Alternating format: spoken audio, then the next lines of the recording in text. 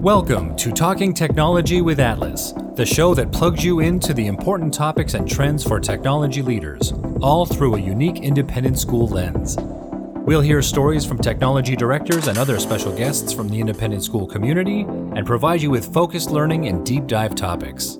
And now, please welcome your host, Christina Llewellyn.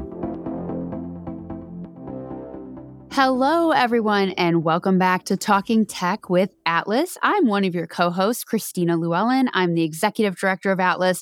So excited to be here again with my co-host.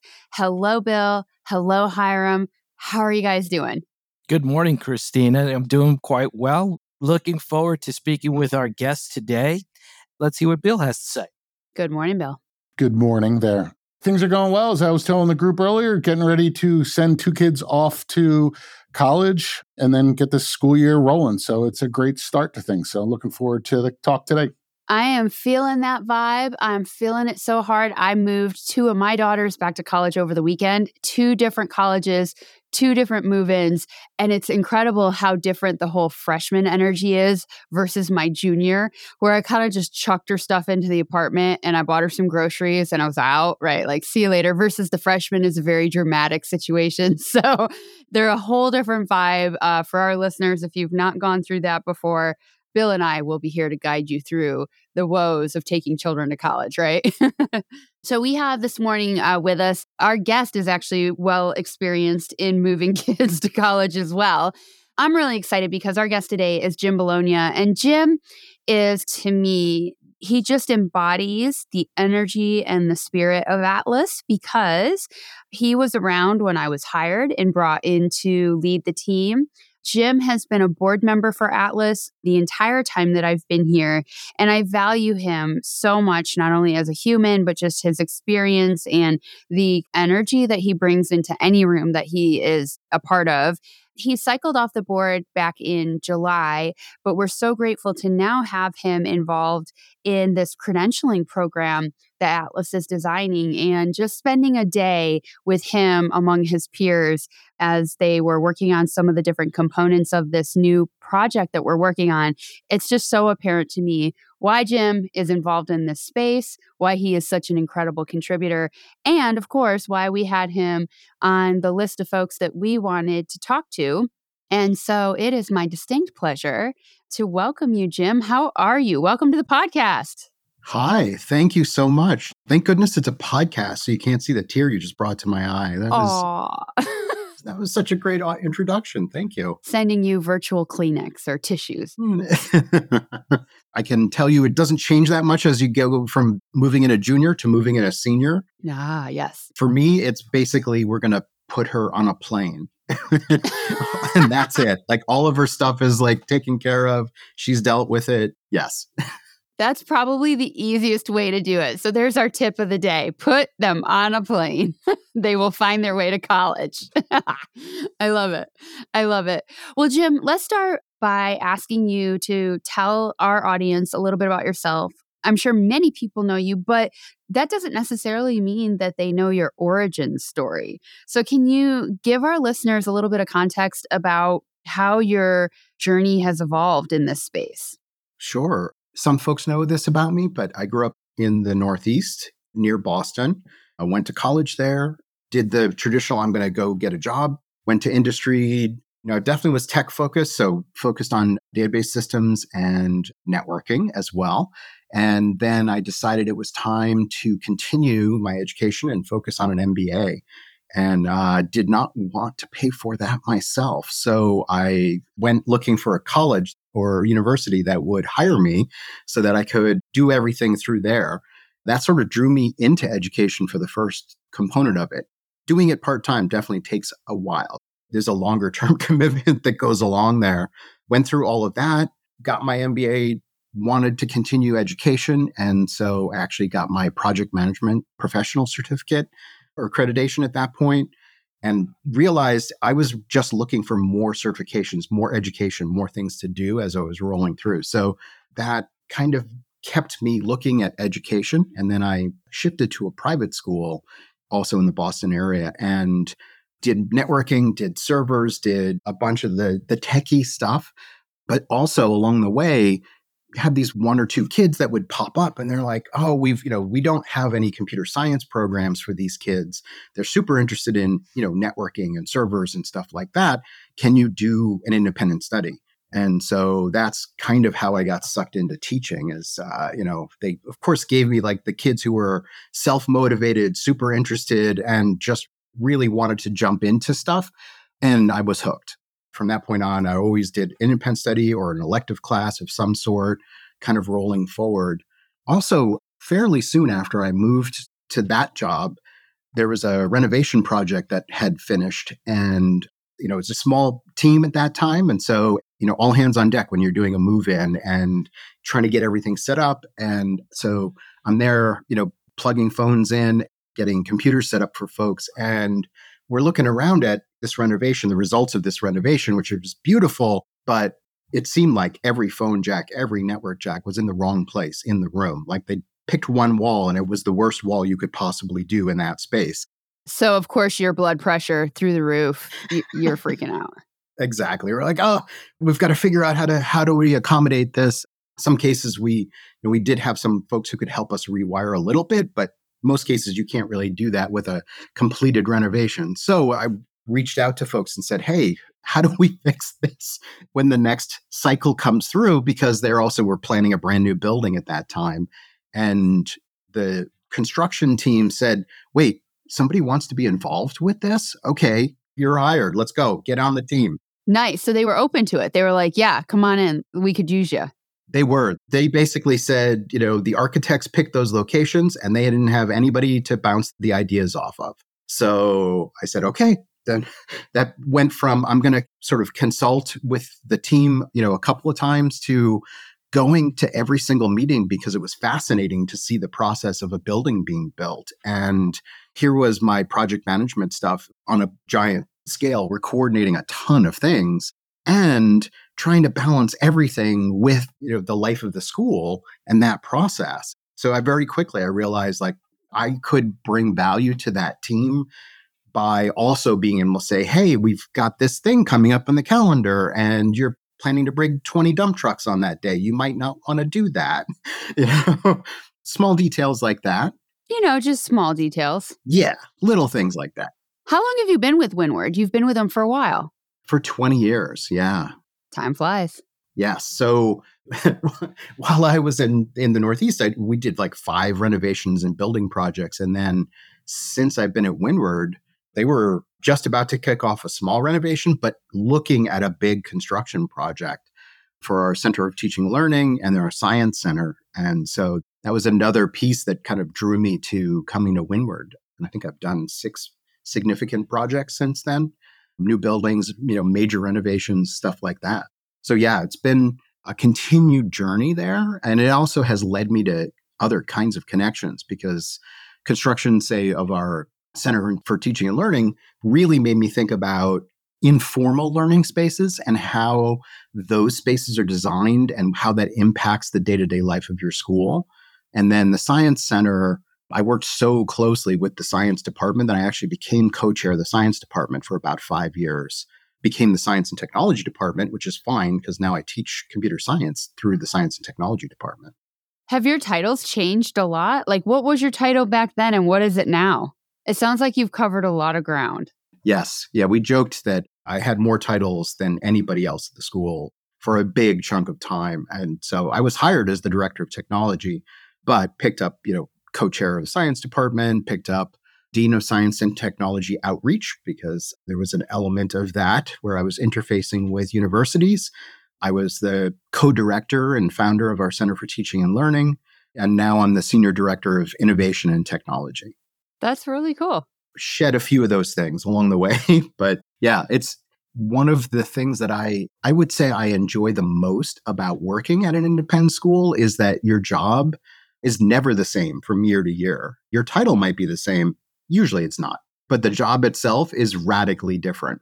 There are always new challenges to take on. Just when you think you're comfortable, no, we're going to ask you to teach this class or develop this program. Or, oh yeah, we got to build this building. And hey, cloud computing, let's do that. Oh no, wait, ChatGPT and AI, here we go, something completely new. Yeah, I think my co hosts can agree with you on that. They've been through their fair share of evolution in this role as well. Gentlemen, I'm going to turn over to you for a moment. What would you like to know about Jim and his origin story? What I find really interesting, Jim, pardon the bad joke here, but the idea of like the concrete example of a construction project. Ba-dum-bum. Exactly.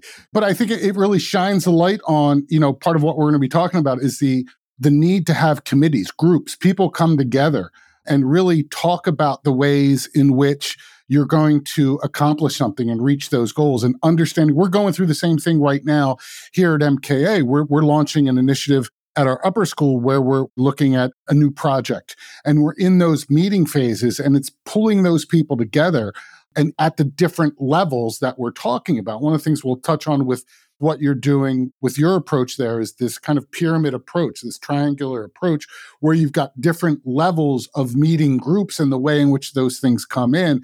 And I think everyone can relate, or most people can relate to construction. And then you can break those things down into those things. So I just thought it was really interesting listening to the project management piece, which is in the conversations I've had with other tech leaders, the number of people that have that in their background, in their back pocket, is more than I thought. I think it's a really interesting thing to consider. But, again, kind of grounding back to where we're hoping to go today is looking at that project and figuring out, okay, who are the groups? How do we organize the groups? How do we motivate the groups? And then how do we get the working groups together in the large and the small to really get us to the point where we can open a door on a new project, whether that's a building or whether that's an educational program or those things. So I just loved that example. So before we go into like the right way to do it, the evil part of me just wants to ask the three of you, since I have you here, what happens when you aren't collaborating across departments? Like, let's say a hypothetical school situation, or can you tell me a horror story? Like, we're about to talk about what the best practices are for building those coalitions and those teams across departments at your schools. But whether it's your school or something that you heard about from another school, like, what's the warning here? Like, why should people care? And what's the red flag? I could certainly jump in there. When we were looking at creating our science center, we went and visited a couple of schools. And one of the schools that we encountered had spent millions of dollars creating their brand new facility. And it was a gorgeous facility. It was outstanding. As a former science teacher myself, I was very envious of the layout that they had created. But then the department head reminded me, conduit. They forgot to put conduit into this multi-million-dollar facility. And so we're having a construction meeting on our campus. And I know this is something Jim has already shared that he does often, and Bill as well. You need to be in those conversations early and develop those relationships early with all the stakeholders on your campuses, because to put conduit in later to retrofit is so much more expensive. And I mean, I wish that our listeners could see y'all's faces that just happened when you said that. The little emoji with the head exploding, that's what I just witnessed. Oh my God. I actually can put a number to that, which is even crazier. So the year before I got to Windward, they had done a construction project that was connecting the two campuses. We essentially have a North Campus and a South Campus. They are not separated by anything other than this wash that we like to call a river, but realistically it's a drainage. But they built this wonderful, 100-foot wide section that was connecting these two campuses, and everything was supposed to, all traffic was going to flow through this large bridge, and it actually has become a real centerpiece for our campus. And the original plans had conduit in place to connect both sides of the campus. Somehow did not happen. And so eventually I had to come around to, yes, we need this in place, because we were demoing the only other connection point that was going across a couple of years ago. I had to get our construction company to put conduit into that large bridge. So it cost literally $125,000 to run conduit from point A to point B, direct shot on the outside of this bridge. But that kind of mistake took 20 years to rectify. So 20 years of working around as well. I mean, that's the other component, is you don't realize how much this is impacting you on a day-to-day basis because something didn't get done right the first time. A couple of years ago, Atlas did a cool study where we looked at the actual cost of not involving a technology leader in a capital improvement project. And clearly, this is exactly the kind of horror story that we were looking to sort of quantify because, we had heard forever that this was a thing. And so to have the research around it was incredible. I think it's still kind of mind blowing. Yes, and Christina, what's interesting there is something as mundane as a parking lot. Putting in a new parking lot. What folks often don't recognize is that we now have a heightened sense of security. And as a result, we need cameras in all of these locations. So if you don't have conduit to provide these cameras with power over Ethernet, you're going to be retrofitting, and it's very expensive to break apart cement or asphalt or whatever it is that you're having to deal with. Conduit is cheap. Put it in early and put it in everywhere. You can always leave cables dangling within your infrastructure and then plug it in later. Oh, 100%. I agree with you wholeheartedly on those. I'm going to take my example, though, and take it in a little bit of a different direction, put it back into like the data side of things. Jim, I'm looking at this tiered approach that you've got, and you've got it just so our audience knows what we're talking about here. You've got your triangle or your pyramid divided into 3 levels. At the base, you've got your sounding board group that's represented by a much larger group, and I'll have you explain it a little bit more in detail in just a second. You've got the group that's above that, those strategizers that are going to get together and I guess hash those things out a little bit more. And then the executive group or that decision-making group. And I'll take an example of something that we went through, and that, to be completely frank, Hiram and I spend a lot of times when we're doing some work outside of schools when we talk about data and we talk about information systems.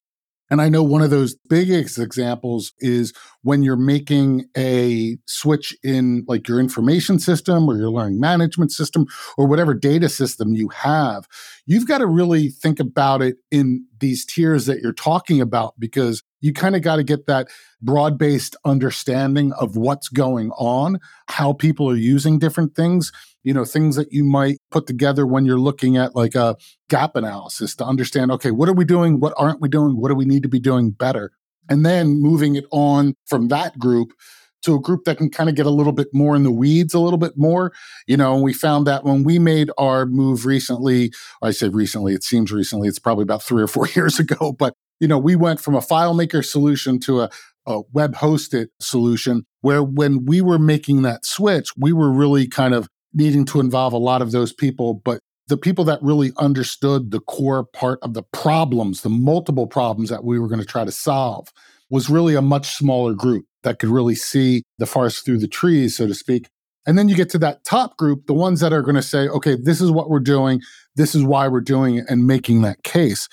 It was a process that I think we went through, not formally like looking at this, but as I think about, more and more of the projects that we're going to be taking on here at school, I'm really curious as to how you've taken this approach and systematized it and applied it to your school, because while this worked for us in this one case, this is kind of, for me, and I think for a lot of schools, one of the hardest things to do, because the question of time, when do we have time to do this? We know we need to do this, but how do we organize? So this is really where I'm interested. When I saw this, when I heard Ashley and others talking about it, it's one of those things that I love the idea of, but I really love to hear how you put it into practice.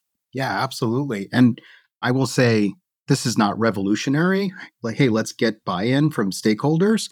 The formalization and application of this is really just, it is a process that we find incredibly helpful. And full transparency, it doesn't work the same way in every situation, for sure, but it doesn't mean that you can't borrow elements of it. You don't have to necessarily formalize it, but if you've got something that is going to draw out over a significant amount of time or is going to affect a large portion of your school, then it's really, really helpful to have it more formal. So then everybody understands this is where to go in this particular situation. I was thinking, let me sort of explain how this came about, and that might be really helpful in terms of painting the picture of the pyramid. Great idea. 6 years ago, longer than that, we were realizing that we had cyber practices, but we really hadn't been through a formal audit, and heard some fantastic Atlas presentations around audit process and lessons learned. And we realized, like, was probably time for us to do our own audit and really get into the weeds with where we were, what else needed to be done to make those adjustments. And so went through a process, had a really good non-education based team that came to do the audit. So really, like, they had done some schools before, but primarily focused on industry. So there was a lot of a lot of things that they recognized didn't quite fit the mold of the school, and were really good about okay, here's a piece where we would normally say this, but it's not going to quite work for you. And we came out of that process with a laundry list of things that needed to be tweaked in some way or another, some things that needed to be addressed, some things that needed to be formalized, processes, policy. So we pulled together a quick, all right, we've got some ed tech stuff, we've got some operational stuff, we've got some database stuff. Let's get somebody from these groups together and start working on checking these boxes, knocking stuff off.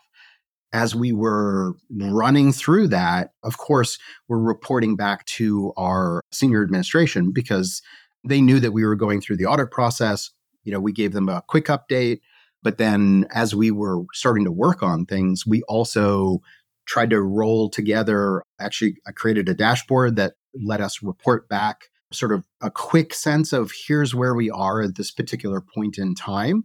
And then it also let us have a larger conversation about the most important points for what we needed to do before we got to our next phase of things. And that served us for probably the first 6 months or so. And a perfect example of where it did not is where we came to the recommendation about auto-locking laptops and desktops, which essentially, once you've walked away from your system, how long does it stay up and awake before it locks itself? In industry, you want that to be really quickly. If you're not working on it, you want your system to lock up so that nobody is coming in behind you and jumping on your desk and getting into whatever system you have open at that particular point in time. A little different when you're talking about somebody who's using that tech in the classroom. If your laptop is driving the primary discussion point that's happening and you're walking around the room, you don't want to be 5 minutes on the other side of the room when your system locks up and the discussion question is no longer up on the screen anymore. So there were, lots of folks with a lot of different opinions as to what that should be. That led us to realize we needed a much broader base for input because some folks felt it was really critical that it was the longest time possible. And other folks were pushing back and saying, well, is that really the case? Do our faculty feel that way about how much time they spend at their lectern at the front of the classroom? That's where we started talking about, okay, let's get together a task force that has a broader base of our constituents, somebody from every department across the campus, somebody from each of our divisions, somebody that represents faculty, somebody that represents the different, deans as well, associate directors, different business office, everybody that is impacted in some way. Can we find somebody who can act as a representative there? And yeah, it's a fairly big group, but we have so many people that are in dual roles, as I'm sure do most schools, that you can check a couple of those boxes pretty easily with one person. So, even though we tried to be as representative as possible across the entire campus, we still ended up with maybe 20-ish people in that group, which is a pretty big group. And it's not a cast of thousands, but it's large enough that you only want to get together a few times and you really want to be organized with how you were addressing that situation. So we said, all right, if we're going to get this group together, we don't want to just talk about this one thing. Let's look at what else is in our list of things that need input and let's summarize those. So that working group, that's our middle tier group. And so we're the ones who kind of go through all of the detail, figure out what are the pieces that we are going to want to receive input from the broader community and frame that. So we drive the task force meeting and bring that to that wider group and say, here are the components that we want to discuss during this time frame. It's always open. Anybody is welcome to submit other things that they're concerned about or they want the committee to talk about, but probably 80% of the meeting is really focused on whatever pieces need to be addressed at that particular point in time.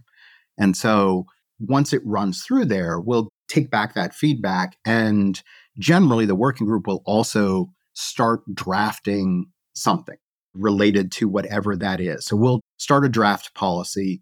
We will summarize all the pros and cons we talked about. If we came up with potential solutions, we'll do something similar for that, put it together, run it asynchronously past the task force, just so they get a chance to give us some feedback. And then that will bubble up to the executive committee during one of those meetings where we can say, okay, we've had that conversation with folks. Here's the recommended policy. And then we'll go through answering questions and discussing impact to the campus with senior administration before they make a final decision on it. But they can also feel comfortable that this is not just coming to them from us. It's actually been vetted with the community, which I think is really, really helpful, especially if you're making some policy decision that can have a significant impact. You don't want somebody to say, well, I've never heard of that. Why are we suddenly doing this thing? Nobody talked to us about this. And then we can say, no, wait a second. There was a whole comment period from the task force, and we definitely got as much input as possible rolling into it. And it probably helps that you're going to the table with something sort of fleshed out. Yes. Lots of talking can happen at independent schools, and then it bubbles up to the next group and more talking has to happen again. So in a lot of ways, you've sort of created this triangle or this pyramid where you can say, no, it's actually been worked through. And that way you're not starting with that blank slate, right? Yes, 100%. That working group in that center tier is the workhorse tier. We're meeting on a weekly basis. I mean, we're long since past that list of items that came out of that. But, cybersecurity, there are always new items that come up every week. There's a hacking attempt. It's time to test phishing. It's, Google just changed the workspace again. Okay, how does that impact us? And, which pieces need to bubble down, which pieces need to bubble up. So we, on a weekly basis, we are trying to identify issues and trying to quantify the impacts related to that. And then, yes, as you said, framing that, I think for both ends of the pyramid is an important part of what that working group is doing, because they have the highest degree of technical understanding and need to be able to communicate that in both directions. So, Jim, a quick question for you regarding this pyramid approach. How did you get the attention of your senior admin team to have this approach bubble up in your area, given the competing initiatives that many of us experience at our schools? We were fortunate in that, as I mentioned, we were having some check-in meetings anyway.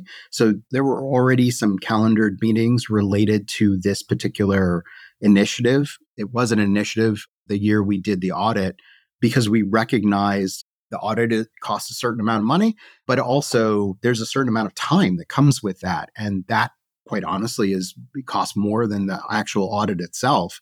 The amount of time that each of our sections needed to devote to gathering information, addressing everything afterwards, cost ramifications for updates to things as well. All of those things led us to identify it as an initiative, as one of our yearly initiatives as we roll through. And so that helped get some attention on it.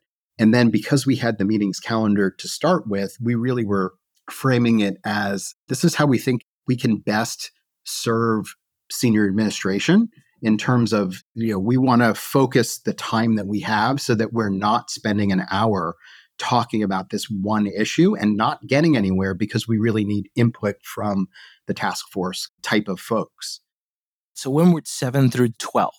Yes.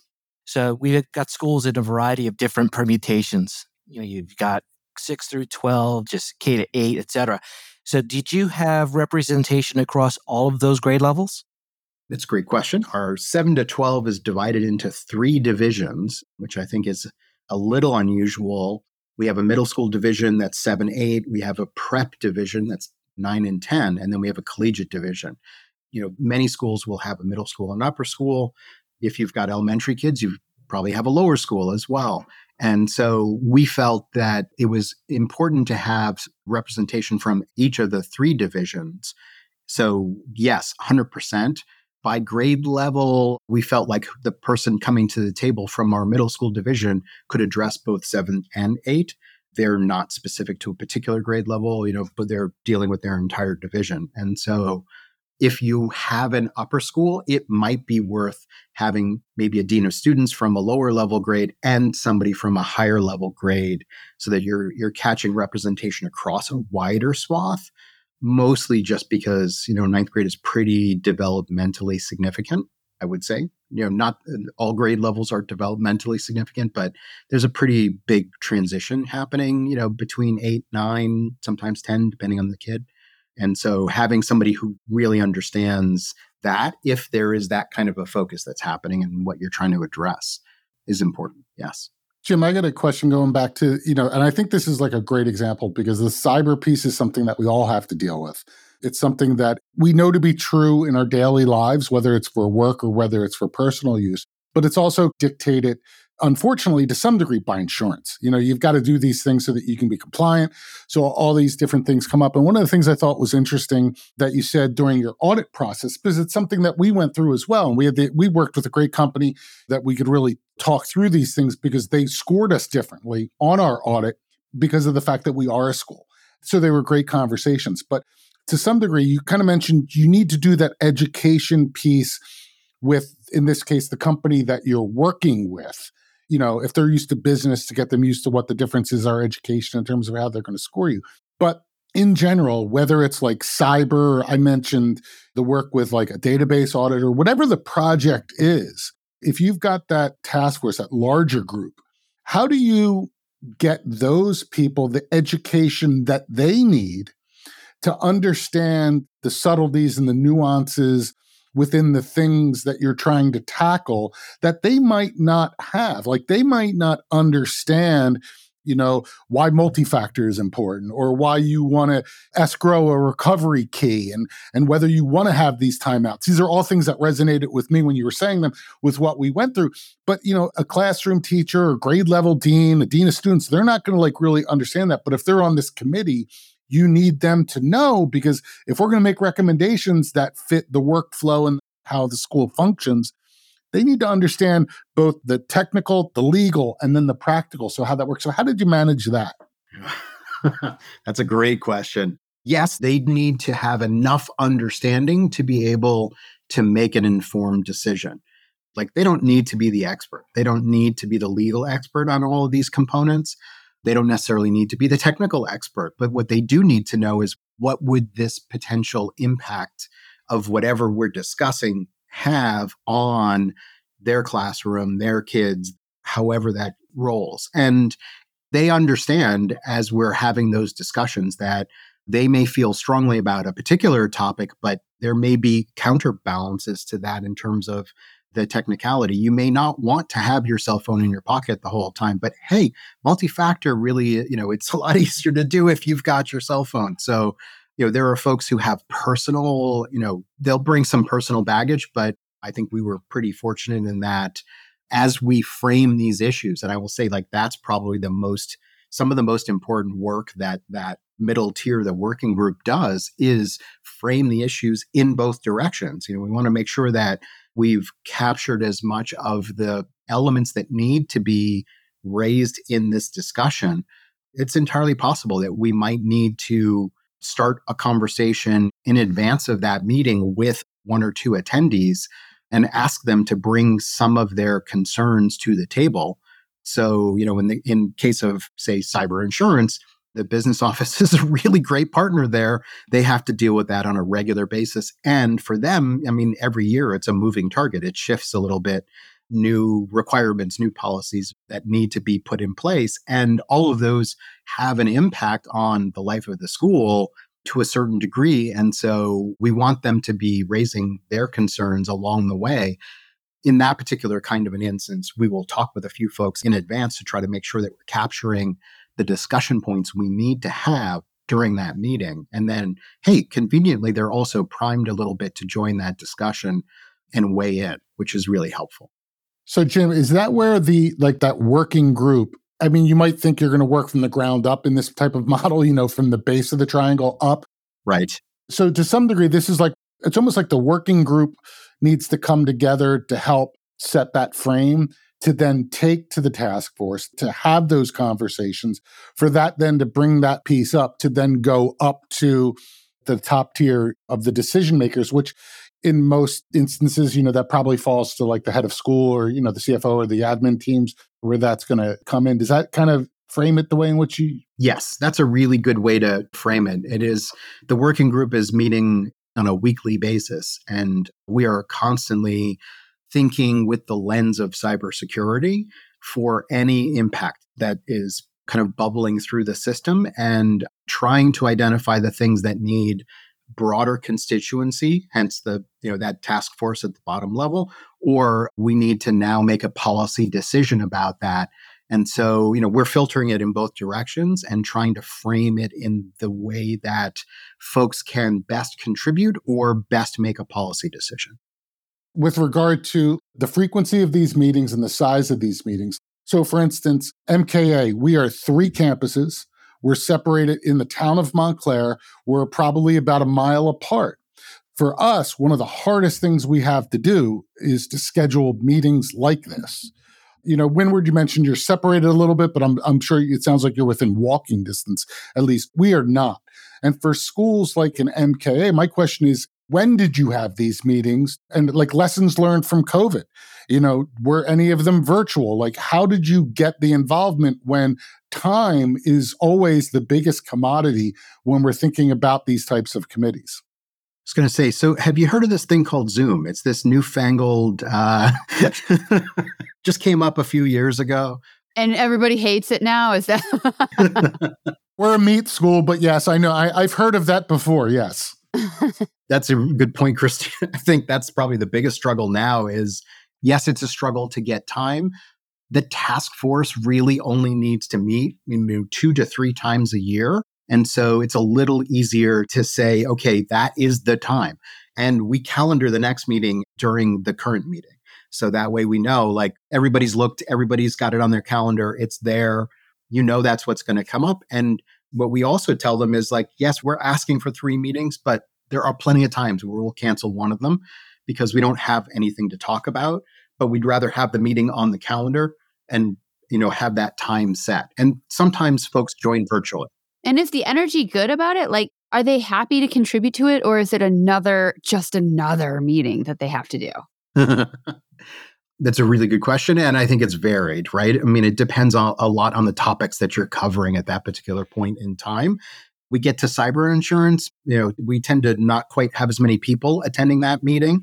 Or if virtual component people are joining, hey, you're muted and your screen's dark. What's going on there? But realistically, like, it really depends. We will always try to give an agenda in advance so folks understand, like, what is it that we're going to try to cover.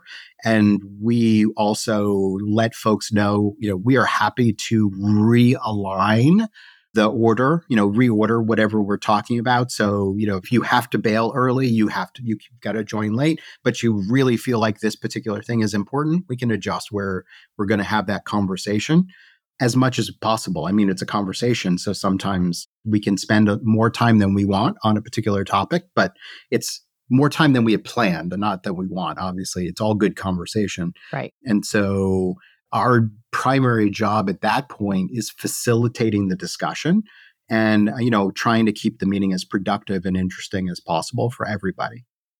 One of the questions that I have is around that piece of keeping people out of the weeds is, so you've got your sounding board, which is kind of your focus group. You've got your workhorse group, your working group. But then once something gets up to the decision maker group, once it climbs that pyramid into the executive committee level, the senior management level, you're meeting not as often. And in particular, you're meeting to set the policy around cyber. How do you ensure that you don't get the executive committee backsliding into the work that's already been done? Do you have to police that, Jim? Oh. Or do you? Is that part of the hesitation? Is that once it gets to the top level, they still want to pick it apart a bit?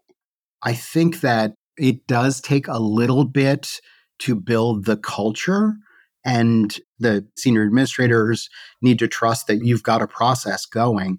So, the first cycle through or second cycle through that you're trying this, you will probably get those kinds of questions like, hey, did you guys talk about, X, Y, and Z? That said, if your task force meeting had a robust enough conversation, you did talk about XYZ and, ABC on top of it, and you can bring that to the table. And so, once the senior administrators feel comfortable that you've had all of those conversations and that, especially because we go through this process of framing the policy, we'll give pros and cons to senior administrators as well before they're making a final decision related to it. But the actual wording of the policy it's come to them in draft form through us, but from the task force. So we'll take the discussion components and we'll frame a draft, and then the task force can weigh in on it. And then we'll bring that to senior administrators, and they can obviously weigh in on it as well and make some tweaks or adjustments. And quite honestly, usually the biggest discussion is around timeframe. When are we implementing this? Is this a tomorrow thing? Is this a next year thing, next school year thing? How long is it going to take us to roll this kind of an implementation out? And when is the best time of year to do that? If you're talking about setting a yearly password change policy, doing that in January is not ideal for students. But at the same time, you've also got orientations happening at the beginning of the year, and there are all of these other factors. So we have like those kinds of discussions around like when is the best time to put this in place, which is fantastic. So Jim, what I find interesting is I consider your position as someone who actually is in each of these three areas. And I just wanted to confirm that you're also at least recognized perhaps at Windward as part of the decision-making team, but you just happen to be essentially the liaison or the ambassador that is crossing each of these major milestones in order to guide the school into making an appropriate decision on behalf of the school. Yes, and I would say one of the interesting components that came out of our first security audit or ideas was that I actually shouldn't be leading the charge because I am also that person that's in a whole bunch of these places. And so really what we did is we designated an information security manager. And so that's Sudha at our school, and she is the person who is responsible for running everything up and down. She runs each of the meetings at each of the tiers. And I will weigh in and lend my thoughts and support wherever possible. But because I often am the person who might be directing something, it's also hard for you to get that 50,000-foot view if you are, right there plugging the cable in when loading an operating system on whatever it is, sometimes, or even just doing the planning of whatever it is. You may be a little much in the weeds at that point. So it's really helpful to have somebody who's designated as that person. And in some areas, she's more technical and more knowledgeable. And other areas, I'm more technical, more knowledgeable. And that's the whole point of a team, is that you've got people bringing a variety of strengths as well. Jim, the one thing I love about that is that, and this was part of what I went through with our, when we were doing our information systems switch, is you never want these decisions, even though they may seem as if they're grounded and they live in tech, to be Jim's decision or Hiram's decision or Bill's decision. When you can be the guide for the conversation, but you can empower someone else to be the owner of that, it helps because it doesn't come across as seeming as if it's all driven by one person. And I think that's incredibly important. The saying that I would always use with my previous head here was that I need the juice to get the job done. You need to be able to empower me to put people in position to lead these things so that we can come together. You need to be bought in on it so that when we get to that executive piece, you know what's going on. You've kind of been involved with it, at least from this larger level. But I think being able to detach yourself from it helps you participate in those conversations in a different way, as if you're deciding to guide it. But I think that's a great point to have. I'm happy to hear to say that that's what you're doing there. Yeah. Jim, as we wrap up our time together today, is there anything else that you're seeing kind of coming at technology leaders, sort of things that are on the horizon, especially in independent schools? We've been through a lot We've had a little bit of crisis fatigue going on here, coming through all that we've been through in the last couple of years. So what are some of the things that you and your team are thinking about right now? I mean, I think everybody is thinking about generative AI and its impact. And I'm sure you'll probably have an entire other podcast on that. So I'm just teeing that up for you right now. But with the cybersecurity lens, right, because that's been the focus of our conversation, there are elements of generative AI that scare the crap out of me coming up. We're seeing it now, within the last 4 weeks, versions of the GPT model have arisen in the dark web that have 0 handrails on it, right? So if you do a search for Worm GPT, that's out there right now. There's also XXX GPT. I think there were 3 others when I looked last night because I forgot the name of one of them. And I was like, oh, crap. When I looked at this last week, there were 2 of them. And now there's like 5 that they know of. They're multiplying like gremlins. Exactly. So imagine something as persuasive as ChatGPT that is also empowered with the ability to do plugins to create emails, and you can feed it all sorts of information. And now it's creating that phishing campaign that, no longer has the bad sentence structure that makes it a little easier for you to identify because it's master crafted by this GPT model. Holy crap. Like that is going to change a lot of things because it will accelerate and raise the bar on the kinds of issues that we're going to be dealing with in the next year. So that's definitely one of them. I think the other one that we've had a conversation about recently, in particular because it led to some policy discussion, is around voice cloning. That's something that is becoming easier and easier to do. And you really need to make sure that you're, in this case, for us, it was having a conversation with the business office about any kind of monetary transfer that was initiated, that you did not talk to that person in person. You need to originate the call to confirm, right? Because you can't assume that voicemail that you got was really from the head of school, because the head of schools made speeches and their stuff is out on YouTube and on the internet and even on our own website. You've got voice samples that somebody can pull in and can generate this kind of authentication. So you can't just say, oh, I've got a voicemail from, our head of school to do this transfer. So we're going to, make that happen. Maybe we should always follow a policy of doing that follow-up. I think we've also raised that with our deans in that, bullying may take a whole different dark turn if you can generate somebody's voice. That's scary. That's really scary.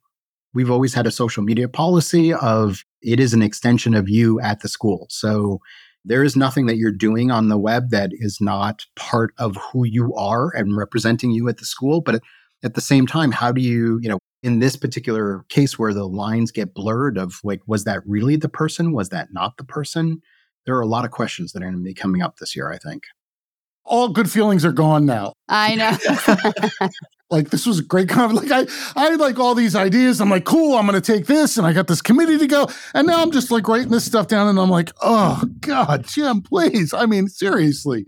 No, but it's great to know about. Exactly. And it's important to kind of highlight that these are the issues that technology leaders are wrestling. It's getting to be a wickedly complex job.